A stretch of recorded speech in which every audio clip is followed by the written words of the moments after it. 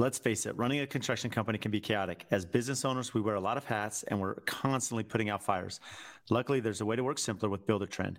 I'm a huge advocate for using technology to help run AFT, and Build-A-Trend is one of the most crucial tools I rely on to keep me on top of every detail.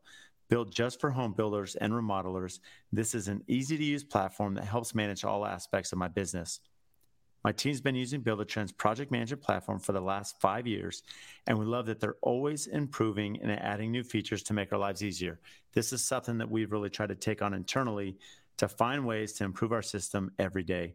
Build-A-Trend just released a full set of financial services, added new tools like Takeoff to make estimates more accurate, and launched a total rebrand with a new mission to help change the future of construction, and we are on board.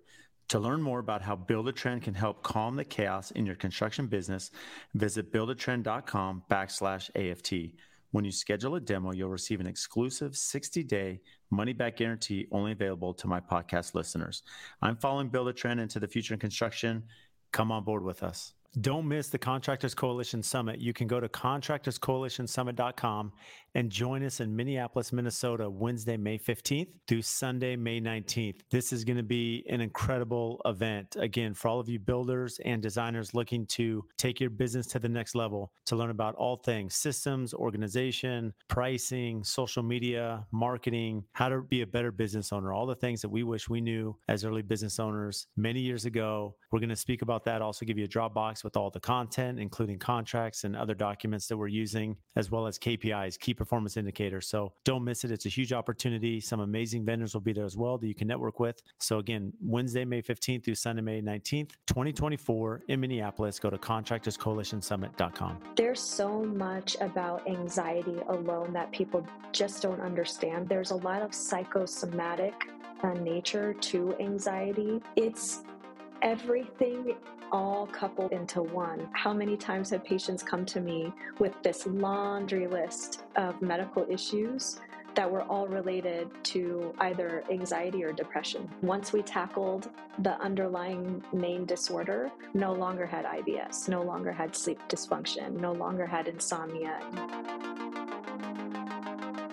Now, welcome to the podcast today. Very excited. We have Dr. Mona Amini on with us, and she is the founder of Mind Over Manolo Psychiatry. So welcome, Dr. Mona. Thank you, Brad. Nice to have you interviewing me today, and I'm excited for this. It's going to be really good, and especially we're going to be speaking about mental health, which is something that it's funny because with mental health, a lot of us don't talk about it very much. And on the podcast, I haven't really had a mental health expert such as yourself. We've really touched on the challenges of an entrepreneur, and you have these ups and downs, and sometimes we can get together and commiserate about our industry, and some of the challenges we have with our peers. But as you work with so many professionals, Dr. Mona, do you see certain industries impacted more than others with mental health? The spectrum of mental health and mental wellness, I think it affects everybody. I don't know if there's necessarily like one unified body or career position per se that is affected the most. In fact, when I was early on in my training, what they had talked about to us as MDs was historically the most affected increased burnout and stressful careers were more along the lines of high depression rates, high anxiety, that kind of thing. And those professions were historically psychiatry, dentistry, anesthesiology, some of the kind of like more heavy hitter demographics of mental health affecting MDs and physicians. But I actually think that mental health, because of the increased awareness nowadays, we're seeing this less stigmatized in a way, and we're seeing a lot more focus on it, and we're seeing and hearing a lot more of this in any and every industry. So I would say that dependent on where you're at in your life and maybe the hierarchy of where you are in your career, most likely, and I think we all have found this as business owners and entrepreneurs, that the higher you go and the higher you level yourself up in your career and in life, the more stress you're going to have. Ultimately, you need to build more resilience. I mean, there's a lot of time demands, and there's a lot of interpersonal demands. There's a lot of people that are under you that expect the highest quality at all hours of each day. And so executives get a lot of this brunt of the pressure. And so probably athletes, executives, people that are in high intensity positions that are consistently in that realm probably are hit the most. It's interesting you say that, because I was just going to give the example of athletes. I mean, I think when you talk about less stigmatized, the mental health, you're seeing that even in sports. I'm an avid sports guy, and they're talking a Me lot too. about how mental health is such a big issue. And you think about how toxic it can be with politics and all these other aspects Oh, out yeah. there. With social media, how have you seen that take a toll, from your clients and just industry professionals, executives, all the different now areas that they have to manage, and from the public perspective? I think that's a great question. And in fact, I was talking to one of my patients about this just the other day. You can go into a really, really bad rabbit hole, downward spiral when you're attentive and, to the social media. So if you're somebody who's really high up there in the food chain as an athlete or as a professional, as an influencer, whoever you are, and you've got millions of followers, and um, there's a lot of negativity. And I feel that you've got to have the capability to just turn that off. You have to have the understanding that there needs to be boundary setting on your part, whoever it is that you are, and understand that there's a lot of mental health education out there, and we're trying to help others, but in a subset of the population, people have the capability to feel entitled to say their opinion behind a computer screen or behind their phones, almost anonymously, but not really anonymously. You're still, forthcoming in what your opinions are, and you're going to speak that. And I mean, we see this to address to athletes all the time. They have a really great week. They, hit all their goals, and they're doing a really great job. They could have even broke a record that weekend, in football with however many yards. And there's still people that will say, hey, my parlay didn't get this, on my betting. And, and they'll say that, and they'll comment on these poor athletes' Instagrams or, Twitters or X, whatever it is now. And it's sad, but I guess that's mainstream social media nowadays. And it's an added stress. It's an added stress to whoever it is you are, whether you are an athlete, whether you are an executive, you're an influencer, you are somebody really high level that has a lot of followers. But on the other side of the spectrum, you're going to have to deal with a lot of the negativity on that side. And you're going to need to have the capability to be very resilient in your thought process and how determined you are to shut that noise out.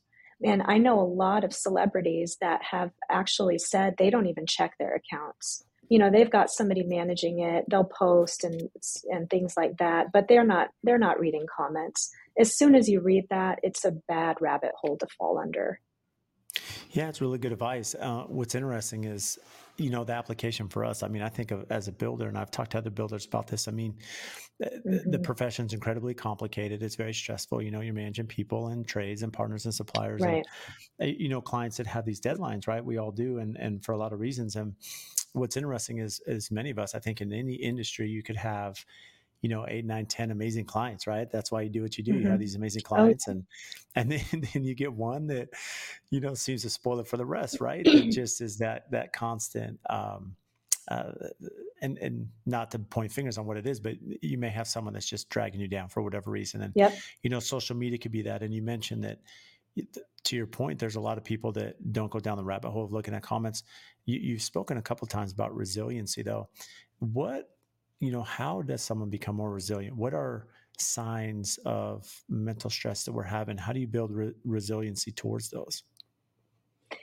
It's it's a consistent and dedicated effort. It's not something that's going to happen overnight. So I keep using athletes as an example because they're a great example. And the resilience that they have is trained, and it's something that they've learned along the way because they didn't become a professional athlete overnight. Much like us, much like you and I, business owners, to get to where we were and to where we are now, it was years of practice, years of learning, years of setbacks, years of learning from those setbacks and saying to ourselves, okay, I'm not going to make that same mistake again, and learning from that. A lot of that is kind of like insults, if you will, and building into our brains and our bodies resilience. And it's resilience training. So what I try to implement in my own practice, and just with the accumulation of my experience as an executive over the course of the last decade, your mindset is a make it or break it, because you could have the best team in your practice, in your construction company. You have such a dynamic team at AFT. You could have a fantastic team in as the like local basketball team, but if you've got somebody or a good number of people that are your 20% that are taking 80% of your time, it is something, like you said, it just drags everybody else down. So you've got to be very mentally capable of over consuming yourself in a way where you are dedicating yourself to this consistent nature of, this is my plan of action, this is where my goal setting is going to be, this is where I want to hit this year, or in the next 6 months, even in the next 90 days, taking small steps to those goals and building on that. But resilience takes time. It is something that it can be learned. It needs to be taught by whoever it is. It could be a coach, it could be your executive coach, it could be your therapist, it could be your psychiatrist, but it is something that we all have within us. It's just a matter of the dedication you're going to put into it. And that's kind of the reason why I built my practice kind of as like my baseline, because I know how it's been as an executive to get to from 0 to 60. And it is not something that is very easy. It's not something that, your network of people closest to you may or may not understand.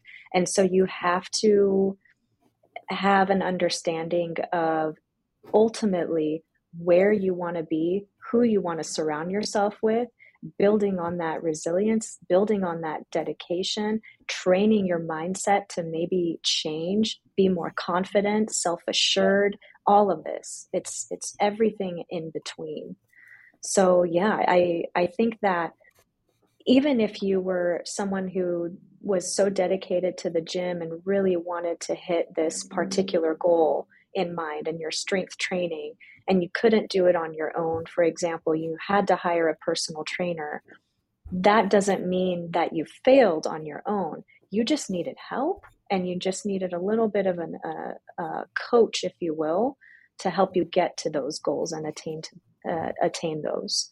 And athletes, executives, all the people in between, celebrities included, everyone has some sort of coach or a network and body of coaches, whether that's within their network, that maybe it's a family member, acquaintance, and somebody that they can turn to as a mentor, or it's somebody that's been in the field, that's been dedicated, that was a coach for, let's say like your QB coach, that's who's dedicated to you, getting you to where you need to be on that team through the course of the year. And executives included, children included, they have tutors. That's what builds their confidence up, and then they get more successful along the way. I love that. And I want to touch on 2 points you made. You said one, Mm-hmm. which I'll come back to. You said plan of action, small steps. And then the other one was who you surround yourself with. And I thought that's interesting because, we definitely don't want to surround ourselves with yes people, right? You want Right, someone to push back, but at the same time, you don't want to surround yourself with negativity, right? There's a lot to right. do with, and I remember being super young. And a coach I had in high school, and he had talked about that. Yeah, it's who you surround yourself with, right? That's who you kind of take attributes of your inner circle, and if you're aspiring to be a certain level, you got to surround yourself with those type of people. But the plan of action I thought was interesting because, again, I know for anyone that needs them, an expert, of course, Dr. Mona, you're there for him. But I had a mentor that early on, and he was a pilot, and he said, Mm. Brad, I remember him teaching me this about just negative thoughts. He said, look, Brad, I was a pilot, and as a pilot, there's a checklist. You get in the cockpit and you have this checklist you run through every time, and it's mandatory. Anyone that's flown or is a pilot, they understand this checklist, right? Because there's so much safety integrated in going through this checklist. And then he also enjoyed woodworking at the time. This is before I was in construction or, where I'm at now, but he had a woodworking company, and for fun, he had this sign up in his wood shop, and it said, "Is today the day that I cut off my finger?" And essentially, and the reason he did that is because there's a lot of accidents that happen around the table saw Yeah, and the router and everything he's doing in the sure. workshop. And so he would always have this checklist he'd go through in his workshop before he's doing his woodworking, just like he would as a pilot. And the correlation he would say, Brad, in life, negative thoughts will come. They're going to come into your mind. And as us as humans, for some reason, we tend to stew and, consume ourselves with the negativity or the stress or anxiety, or maybe there's a litigation hanging out there. Maybe there's, a project didn't go right. Maybe there's someone who's upset, whatever it is, we tend to dwell on that. And he said, your mindset's really important, that as those thoughts enter that negativity, that you're going through that checklist, like going through these items. Is it a song? Is it a happy thought? Is it a family? Whatever it is, this checklist that kind of takes your mind outside Mm-hmm. of this negative spiral. And then now you can put yourself in a very healthy environment mentally, right? And so when you were giving that example, that's something that just came to my thought, from 20 years ago Yeah. about and I'm sure you have many more techniques than anyone, of course, at the end of this, I can get your info to consult with you. But, how has that played a role for you when you think about just your mindset? You mentioned, hey, you're an executive, right, Dr. Mona, and you've built your practice, and Mm-hmm. you're going through the same thing that you're educating and teaching us on individually, building your practice. Right. I love that story you share because he almost had, and I don't know if he had any therapy or form of that in the past, or maybe read books or on psychology, but he almost in a way was incorporating and implementing a therapeutic strategy, kind of like a cognitive behavioral strategy, where when we have these persistent negative thoughts that come in our mind, we're trying to shift that focus with something else, whatever it is that makes us happy. And that could be music, it could be uplifting music, it could be some hobby that you really like, that you enjoy, that will shift your mind and attention to that for however long, however many minutes or hours. So I love that. I love that. And hopefully you took that on and utilize that through your course of the last couple decades. Negative thoughts it's ingrained in us, and the reason is the human brain and the human functioning. I mean, early on ancestrally, when we were like almost primates in a way, we were always tending to watch out for the most fearful moments and be mindful of that, right, to prevent anything from happening. Much more significant than just loss of a finger. I mean, it's loss of life. Some prey or predatorial thing might come after you, and so we always have to be prepared. So we are wired for that, and that is fortunate yet unfortunate. So if you're wired for that, and you don't have something to offset that, whatever it is, to offset those intrusive thoughts and that persistent negativity, it's going to weigh you down. It really is. And in any form and every form of the word. So we try to teach that, and we try to implement, okay, what are some strategies? And this is actually why a lot of executives go through therapy or some sort of mental health coaching, because a lot of this is popping up in their minds. And it's not just within their workspace and what they're doing on a day-to-day basis, but it's also their interpersonal lives. It could be related to their relationship with their significant other, their family dynamics, all of that. And so it's all intermingled, unfortunately. But, I've been in the administrative and executive realm for somewhere, along the way over the last 10 years. And I'm also CEO of a telehealth company. I can talk about that as well. So I'm doing kind of two things, very dynamic in nature at the same time. And these thoughts come up. You're going to have conversations with others that, why are you doing it in this way? Why did you start it in this manner? Oh, you're too expensive, or oh, this, oh, that. And these can weigh you down if you allow them to weigh you down. What I always tell people, and my mindset has always been, you don't want to share everything until the doors are open. And that can be in any sense of the light. So you don't want to get that negative energy in before you get started into something. You don't want to invite that in, because it's only going to grow those weeds of the negative thoughts in your brain, right? So that persistence is key on utilizing some sort of hobby or music or whatever it is that is helping you to offset some of those, and supporting yourself with the dynamic network that you need to help you. So when those negative thoughts are coming into play, you nudge your spouse and say, like, hey, this is what's going on.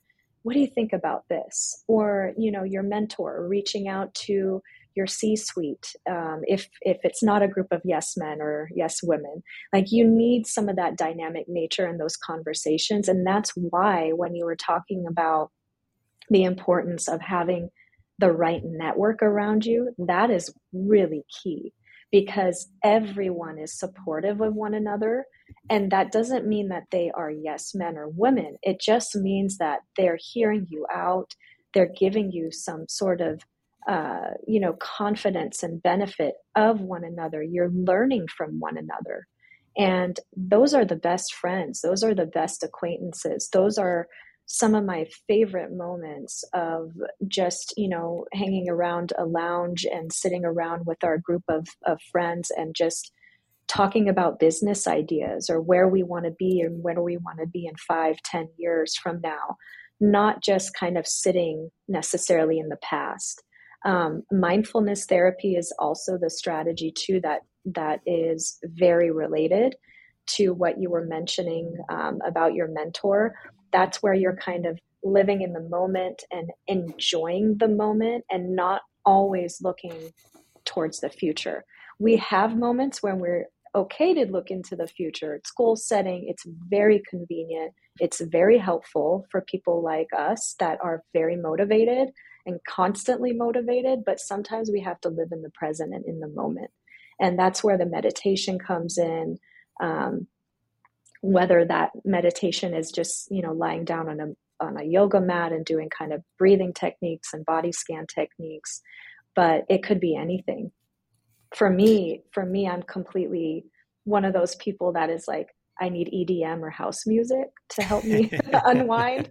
So I'm not like a spa healing type of music with a sound bath. No, it's a little bit I more get energetic. really a little bit more energetic. Yeah.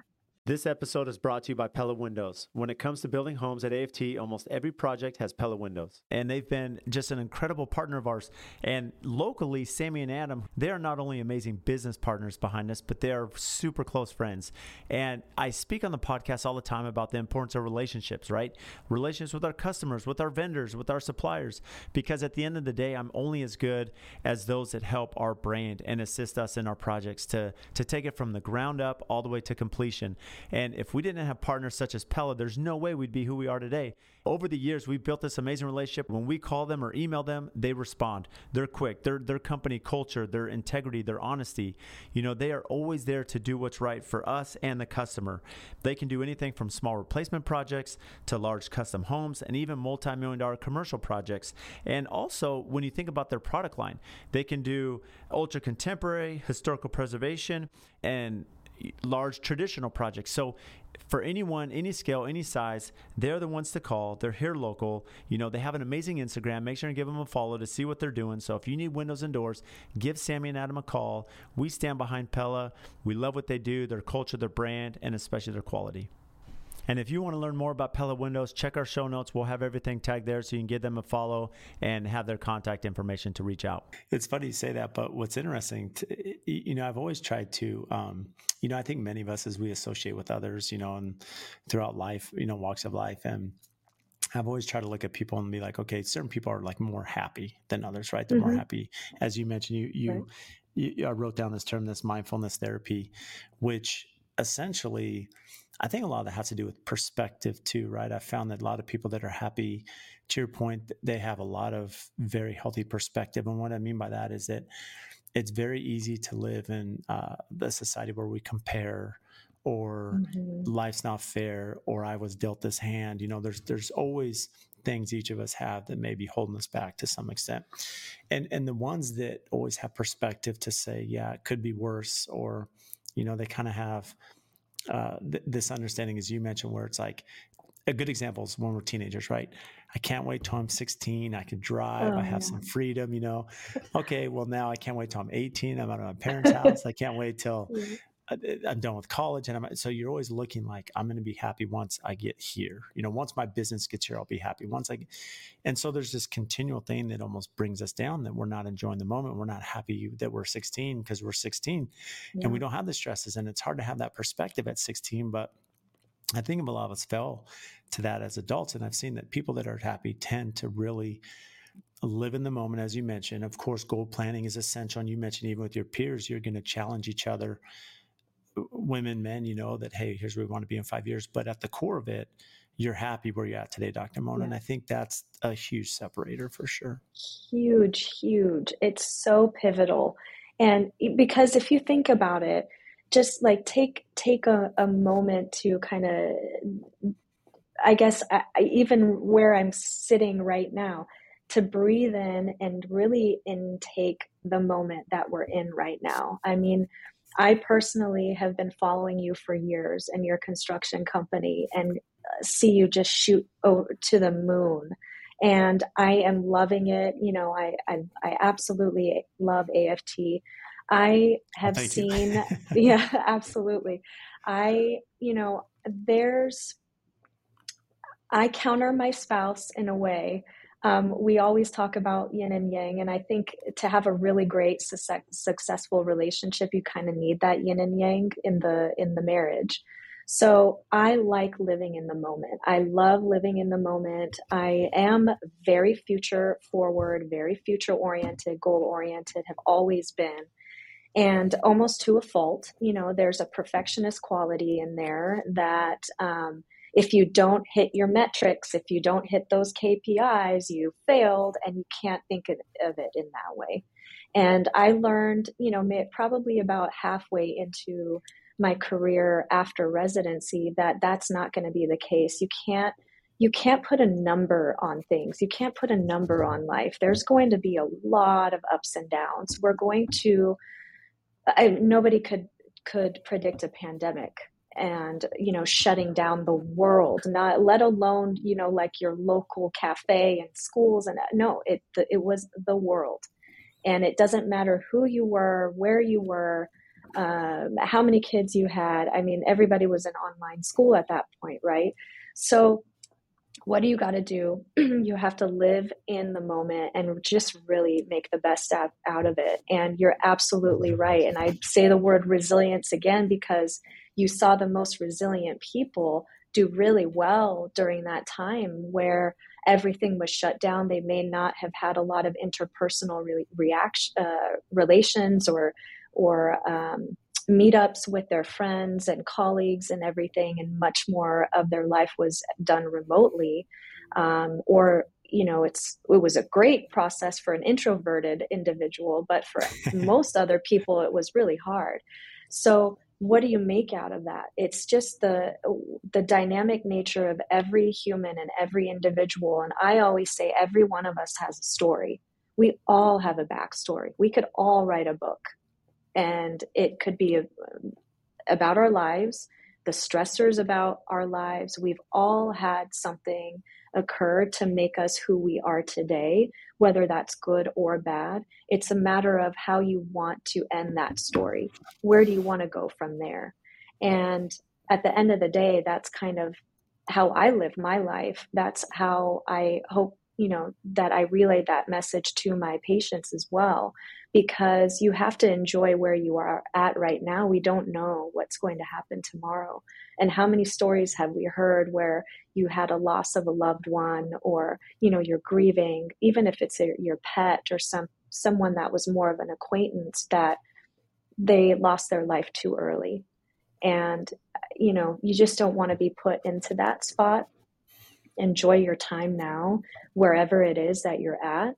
You will grow. And if you have that mindset that you will grow, it can be a little bit, slower but you're intentional with it. And when you have a good mindset and have a good heart and the compassion for it, you will get to that goal.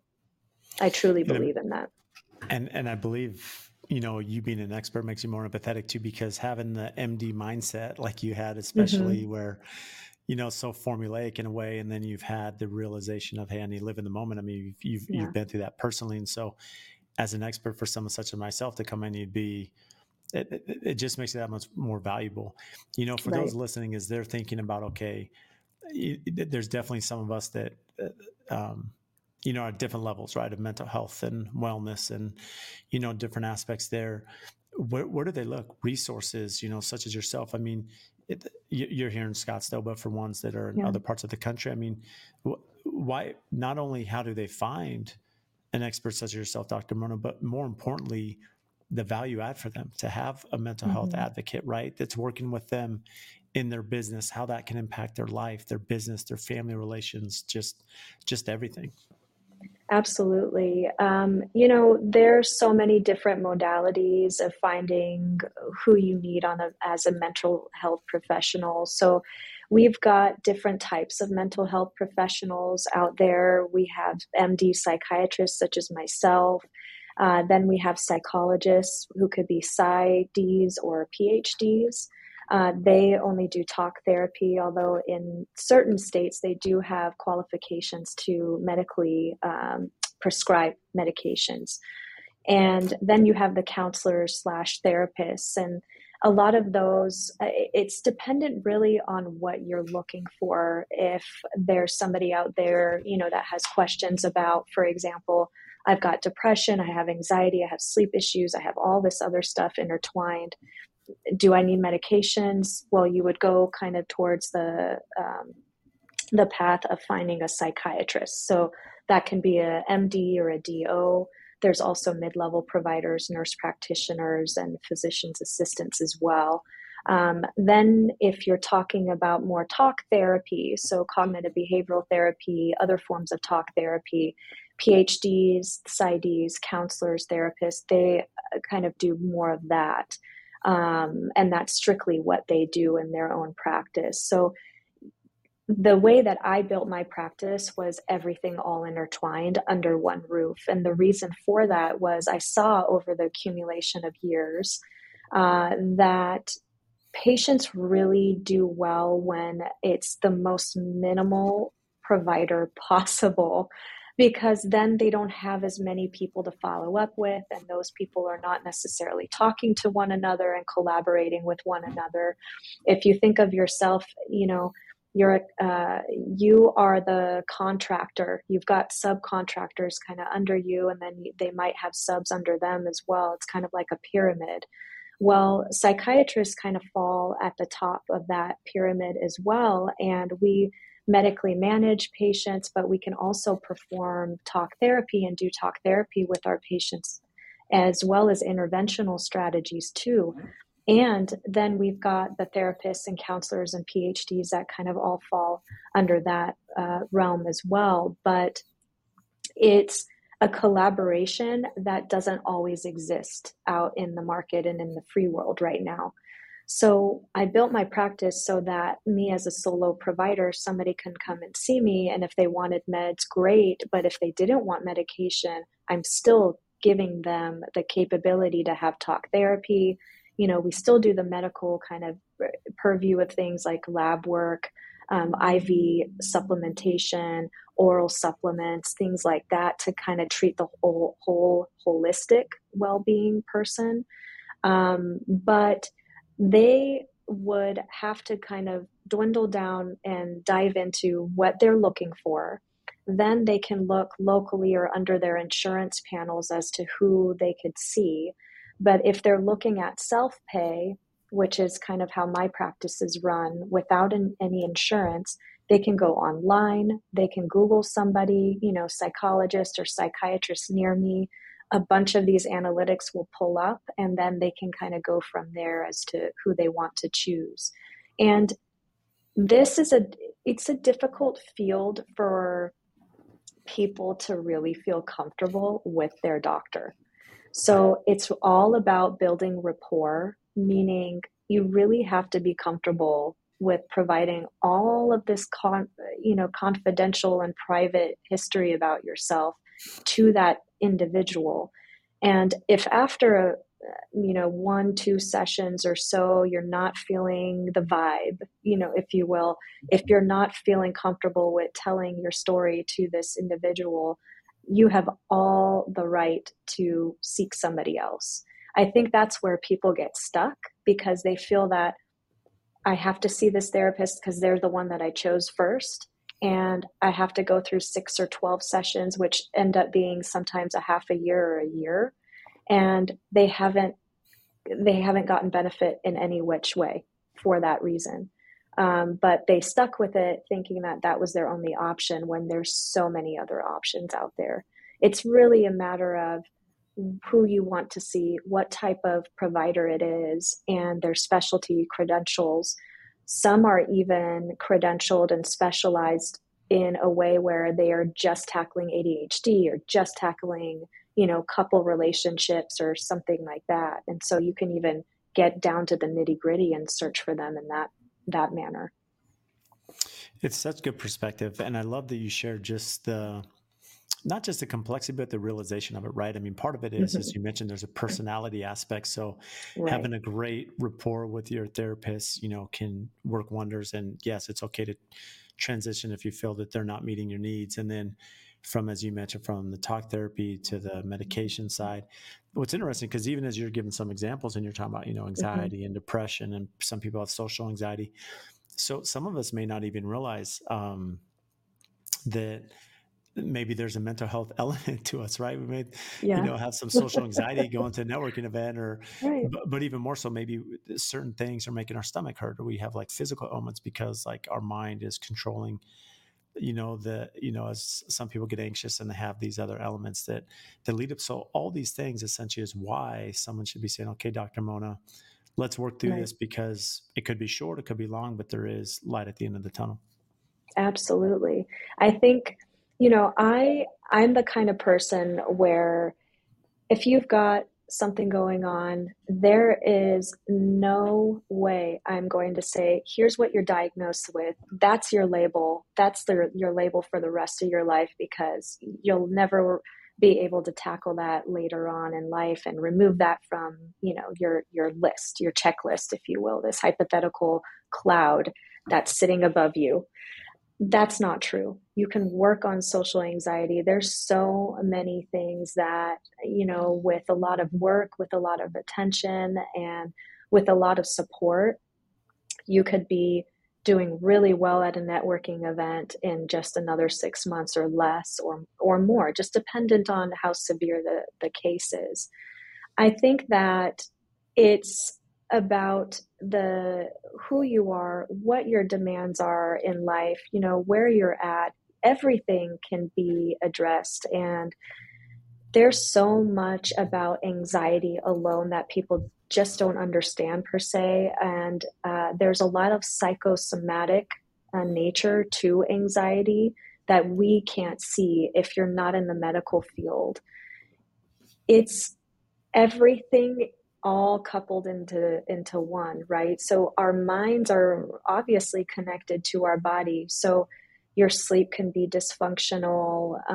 If anything is off, even on your vitamin levels or thyroid and whatnot, that can be throwing things off, and that could directly attribute more mood disruption and cause some depression, cause sleep disruption, cause you to feel fatigued more easily. And these are things that we don't necessarily understand if you're not in the medical field, because it's something that, like, man, I am just so tired today, but it's been in the last 2 months that I've been tired every single day. Must be stress, must be this, must be that. But there's 99 things going on in your life. And then there's another added stressor every single day that's just piling up, piling up. And what happens is we kind of, especially in today's society, right, everything is handled by yourself. And it's a lot going on all at once. And we've found that we are taking on way more responsibility maybe than we can handle. And it's a problem that I think women have a lot more of, because we just yesterday we were talking in a networking group about how women don't have the capability sometimes to say, I need help, when they need help, because they're too shy, or it's a societal issue that we kind of break down and we're fearful of that. I need help because, or I need help for, it's like the three words I need help doesn't almost exist in a female's language in her mind. You've got to kind of break through some of those barriers. And some of these are generational barriers we deal with culturally or society or whatever it is. It exists. It exists mainly because we haven't worked on it, but now's the time to work on this. Now's the time that when you find out that the anxiety exists and it's causing some disruption to your GI, your stomach, and it's, causing a lot of little issues, which are ending up to be irritable bowel syndrome down the way, and all of these other things coming about. The underlying issue was always anxiety. And how many times have patients come to me with this laundry list of medical issues that were all related to either anxiety or depression? And once we tackled the underlying main disorder, everything else started, just we were peeling back all these layers, and then no longer had IBS, no longer had sleep dysfunction, no longer had insomnia, and some of the other things. So it is very important, for sure.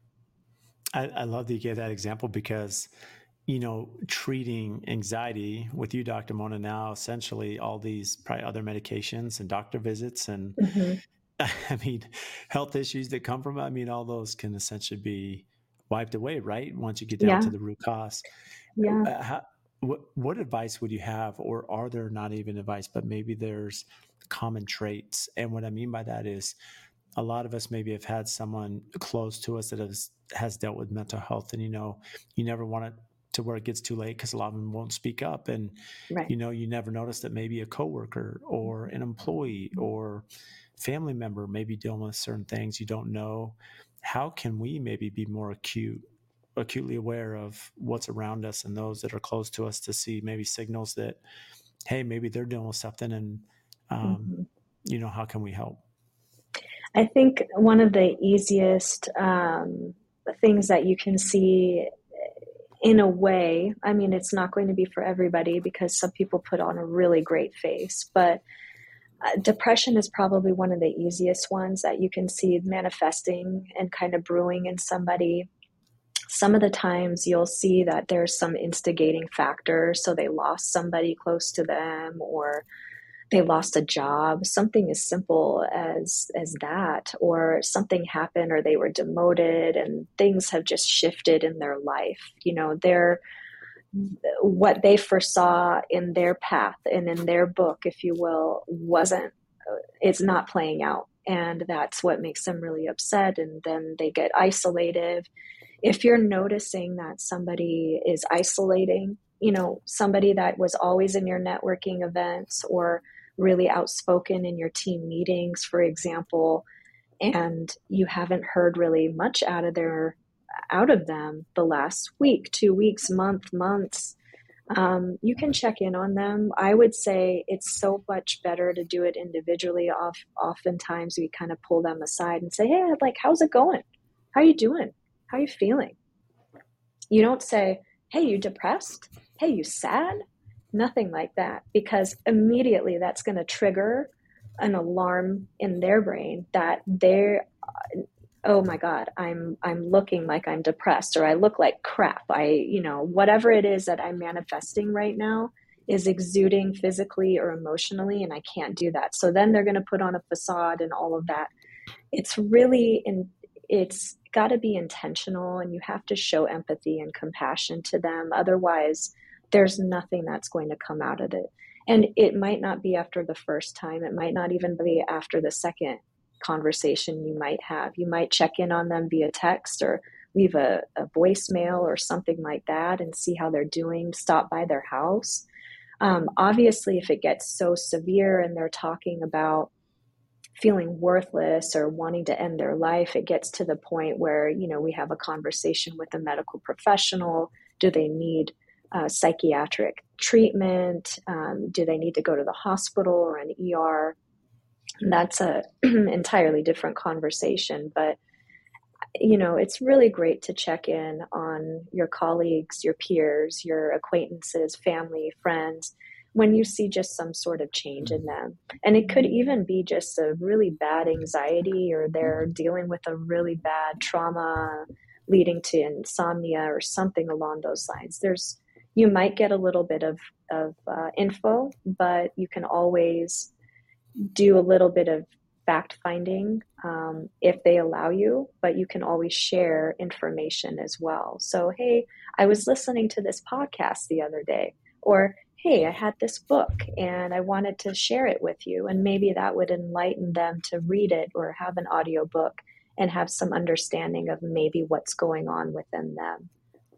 Because they might not even know that that's the situation going on, and to seek help because they're too scared. Yeah. Yeah. And I like the angle you're giving about asking questions and recognizing even little things such as isolation, which could lead to that. Mm-hmm. Where does the passion come from? It sounds like, I know, having known you, Dr. Mona, you're super passionate about what you do. Mm-hmm. When did that start, especially the specialization to, go into the field of mental health? I started college and I went to Arizona State. Woohoo! Sun Devils. So I went to ASU. That's actually where I met my husband. Although we knew each other early on, we started dating. We got married by my sophomore year. So we were married young, but it was pure love, not arranged or anything like that. So second year, he was actually, my first semester of college was his last semester. And long story short, we decided that there was probably no way that we could both get into med school together, years apart, and kind of share the same path if we didn't try to go together. And so after my second year of ASU, I actually went straight to med school. And we went to the British West Indies, which was not necessarily common. But we had a great experience. And right when I started med school, at that time, I was one of the rare few, probably in the nation, that knew, at least at that time, like, however many years ago, that I knew I wanted to do psychiatry. I was actually always into the mental health game. It was a different realm, and I saw there was so much that can be done futuristically and innovative solutions for mental health and psychiatry. So I actually started med school with the mindset of I want to be a psychiatrist. That's it. Like that's where my path is going to lead. and had that mindset the entire 4 years. And then residency is another 4 years, which I came back to Phoenix for. We had couples matched. And throughout that time, very consistent. This is what I want to do, and kind of dabbling in several different things. And through my accumulation of years of experience, whether it was in admin or clinical, I was always kind of picking up newer trends and ways to talk to patients. And this worked, but this didn't work. In this demographic, this is how I kind of need to discuss this, disorder or this treatment with a particular population, much more so very differently than this other subset of population. And over the accumulation of years as well, I had so many acquaintances, colleagues, peers, family, friends. I mean, everybody was like, when are you going to open your private practice? We want to send so-and-so to you. Like, can you see I would get texts, I would get calls. Can you see my mother? Can you see this? Can you see that? And I was like, no, no, no. And I shied away from it for many years because I was always in the mindset of there's much more to a psychiatrist than just doing med management, 5-10 minute, visits, not really getting to know my patients. I need to know the story, because if I don't know the story, I can't treat the underlying factors. And that's psychiatry. It's a story. There's a background to every single patient and to where they're at today, because you can help them get to another step, to get to another goal, to get out of this funk, and build on really great relationships with their spouse and the dynamics with their family, their peers, colleagues, work. Why not be a part of that? And that to me, that's where I'm at. That's what really hits home. I really want to help patients. That's where my passion is really, I want to see that change. And I always tell patients, it's not going to be overnight. Even our medications in psychiatry, it's not an antibiotic. You're not going to see a result in 24, 48 hours. You're going to see a result once you're consistent with it, take it, and we see maybe about a month and a half later or more, a little bit of the results out that come out. And that could be treating any sort of disorder, anxiety, sleep, depression, schizophrenia, bipolar disorder, whatever it is. I just love the field. I read the books. I used to, when I was in elementary school, middle school, high school, there was always books that I was like reading that always had some sort of psychological undertone. And it was intriguing to me to see as an adult why I like that, but that kind of prepared me for my career path and why, my passion is where it is today. I love that. Well, it shows in everything you speak about and, your Yeah. practice, that passion's so important to it. And I think it's interesting because, as you mentioned, there's so many pressures from culture, society, Oh, genetics. yeah. I mean, all these different aspects. And you also touched on telehealth. You're doing that too. So how has that maybe changed the game, or how have you incorporated that aspect into the practice? Sure. I started telehealth. I was a big proponent of it here in the Valley back in 2015-ish. And that's when things were still really, it was not in its infancy because there were actually a lot of telehealth companies that were very successful, but it was a subset of not necessarily mental health that they were doing. After the COVID pandemic, I mean, telehealth just shot through the roof because there was no other modality to treating patients. But I love it because I can see my patients and meet them in any circumstance. So you're sitting in your office, we can have a meeting right now, and then you jump on your Zoom call with your board of directors in just 30 minutes. You're not commuting to me, not necessarily, saying that it's a burden to do so. But why not meet the patient where they're at? Because it's psychiatry. I don't necessarily need to have a physical examination with you. So why not open this up as a modality for seeing patients? And in my practice, I've incorporated that hybrid model for that reason. If I have an executive or even a student, wherever they are at, they can carve out the 30, 50, however many minutes a month for me.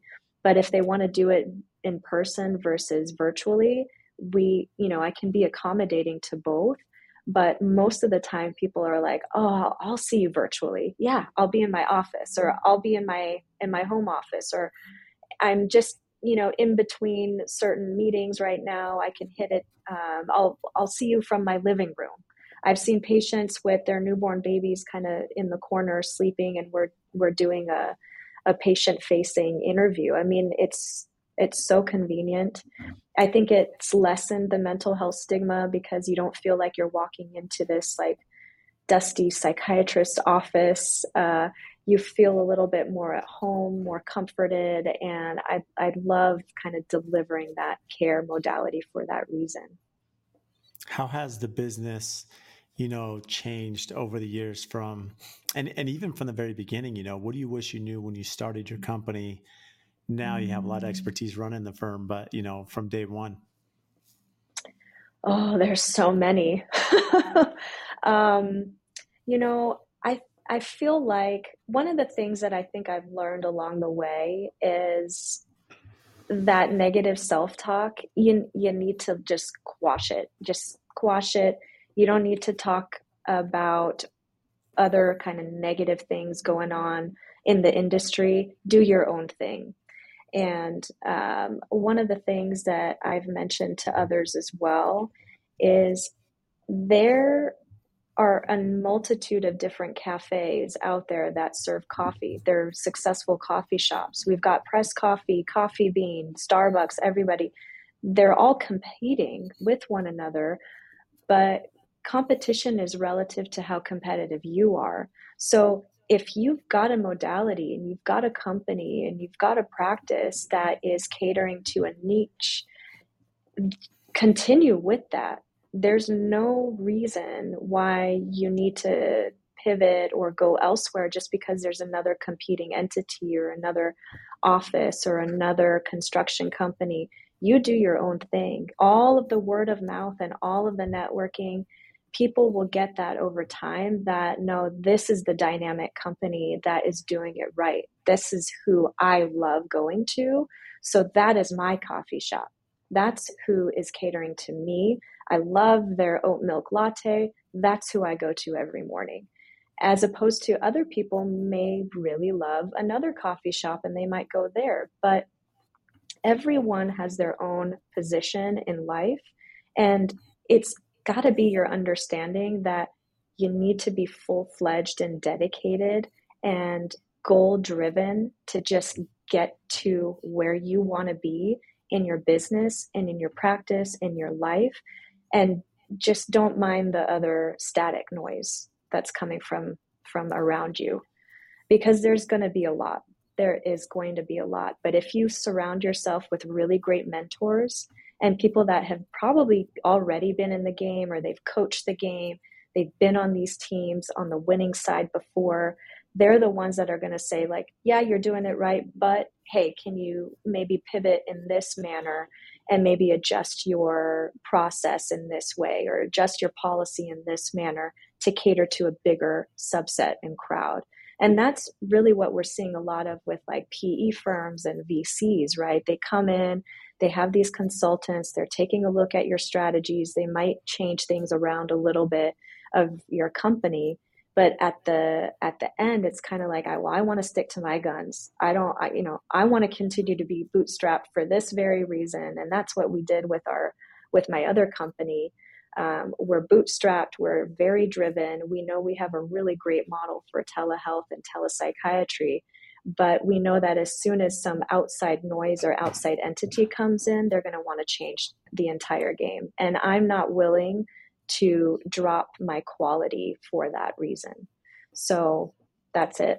I mean, you're going to have other people and entrepreneurs that have a very different mindset, and that's okay. That's how they work. But that's how my mind works. Well, the fact that you have those standards, you're not going to drop that quality. I mean, Yeah, it just speaks to you and the brand you've built, right? Which is a huge part of that. right. So what keeps you up at night now? Um, I just opened my doors about less than 2 months ago, so a month and a half ago, of my private practice. And it's just a matter of what I need to do to get the word out.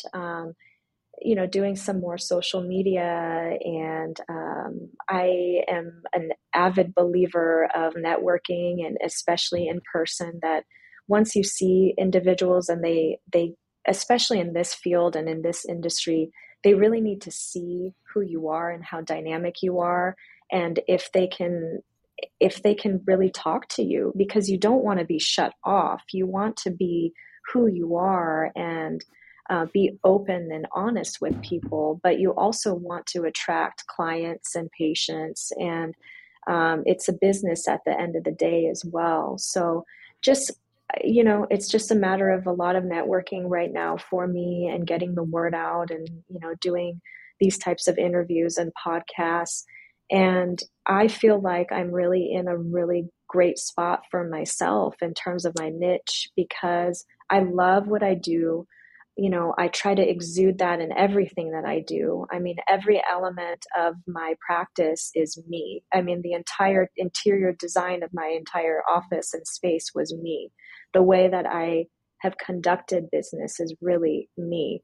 And yes, I have an executive coach. Yes, I have other, networking individuals that have helped me.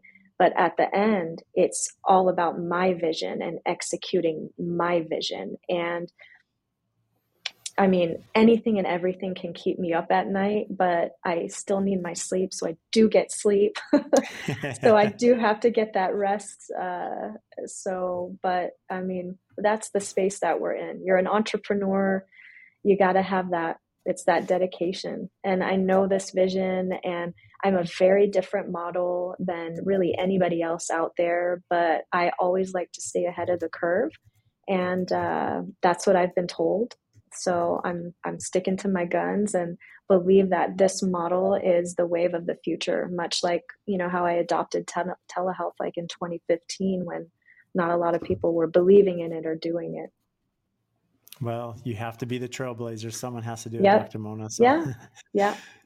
so Yep. along those lines, I mean, you mentioned that you sleep well. What do you do for fun? Oh, wow. Go to festivals, like music festivals with my husband. Traveling for like a Vegas weekend here and there is a really great time.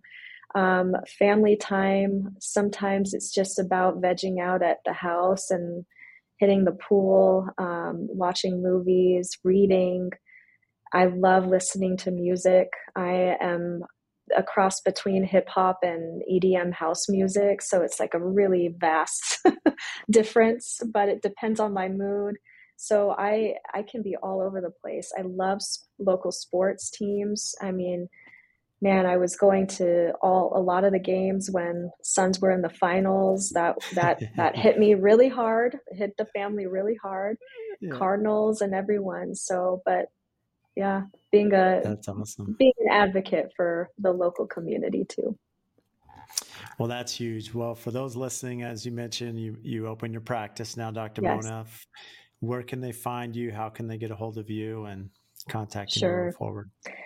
So I'm on Instagram. It's Mind Over Manolos, Manolos. I also have my website that they can go to. It's www.mindovermanolos.com. And most of the information is there. They can book a discovery call, which ultimately is like a few minutes of just getting to know one another and seeing if they would be a good fit for the practice, and if just so that they can have a fine tuning kind of understanding of my model, since it does differ from the rest, and going from there. And if it doesn't fit, I can give referrals and help to steer them in the right direction, because I don't want to leave anybody at with zero help. Well, you've been amazing, Dr. Mona. Can't thank you enough for coming on. So Thank appreciate you you. making time. Thank you for your time, and I've enjoyed this experience, and thank you so much, Brad. If you get value from the show, please support us by giving a 5-star rating and review on whatever platform you listen to. And I also have a favor to ask. We've had some incredible guests that come on and share their wisdom, their knowledge about their business. So if you have friends or family members that could benefit from those episodes, please share it with them, as well as any other business owners that you're networking with that could get value from the podcast or certain episodes. Please share those as well. Again, subscribe, make sure you're following. Any questions that you have, topics. We've had listeners reach out about certain guests that we should have on the show. Again, brad.l@aftconstruction.com. Email me for topics to address, guests that we should have on, and even if you think you'd be a great guest for the show. So again, thank you for all your support, and we'll see you next time.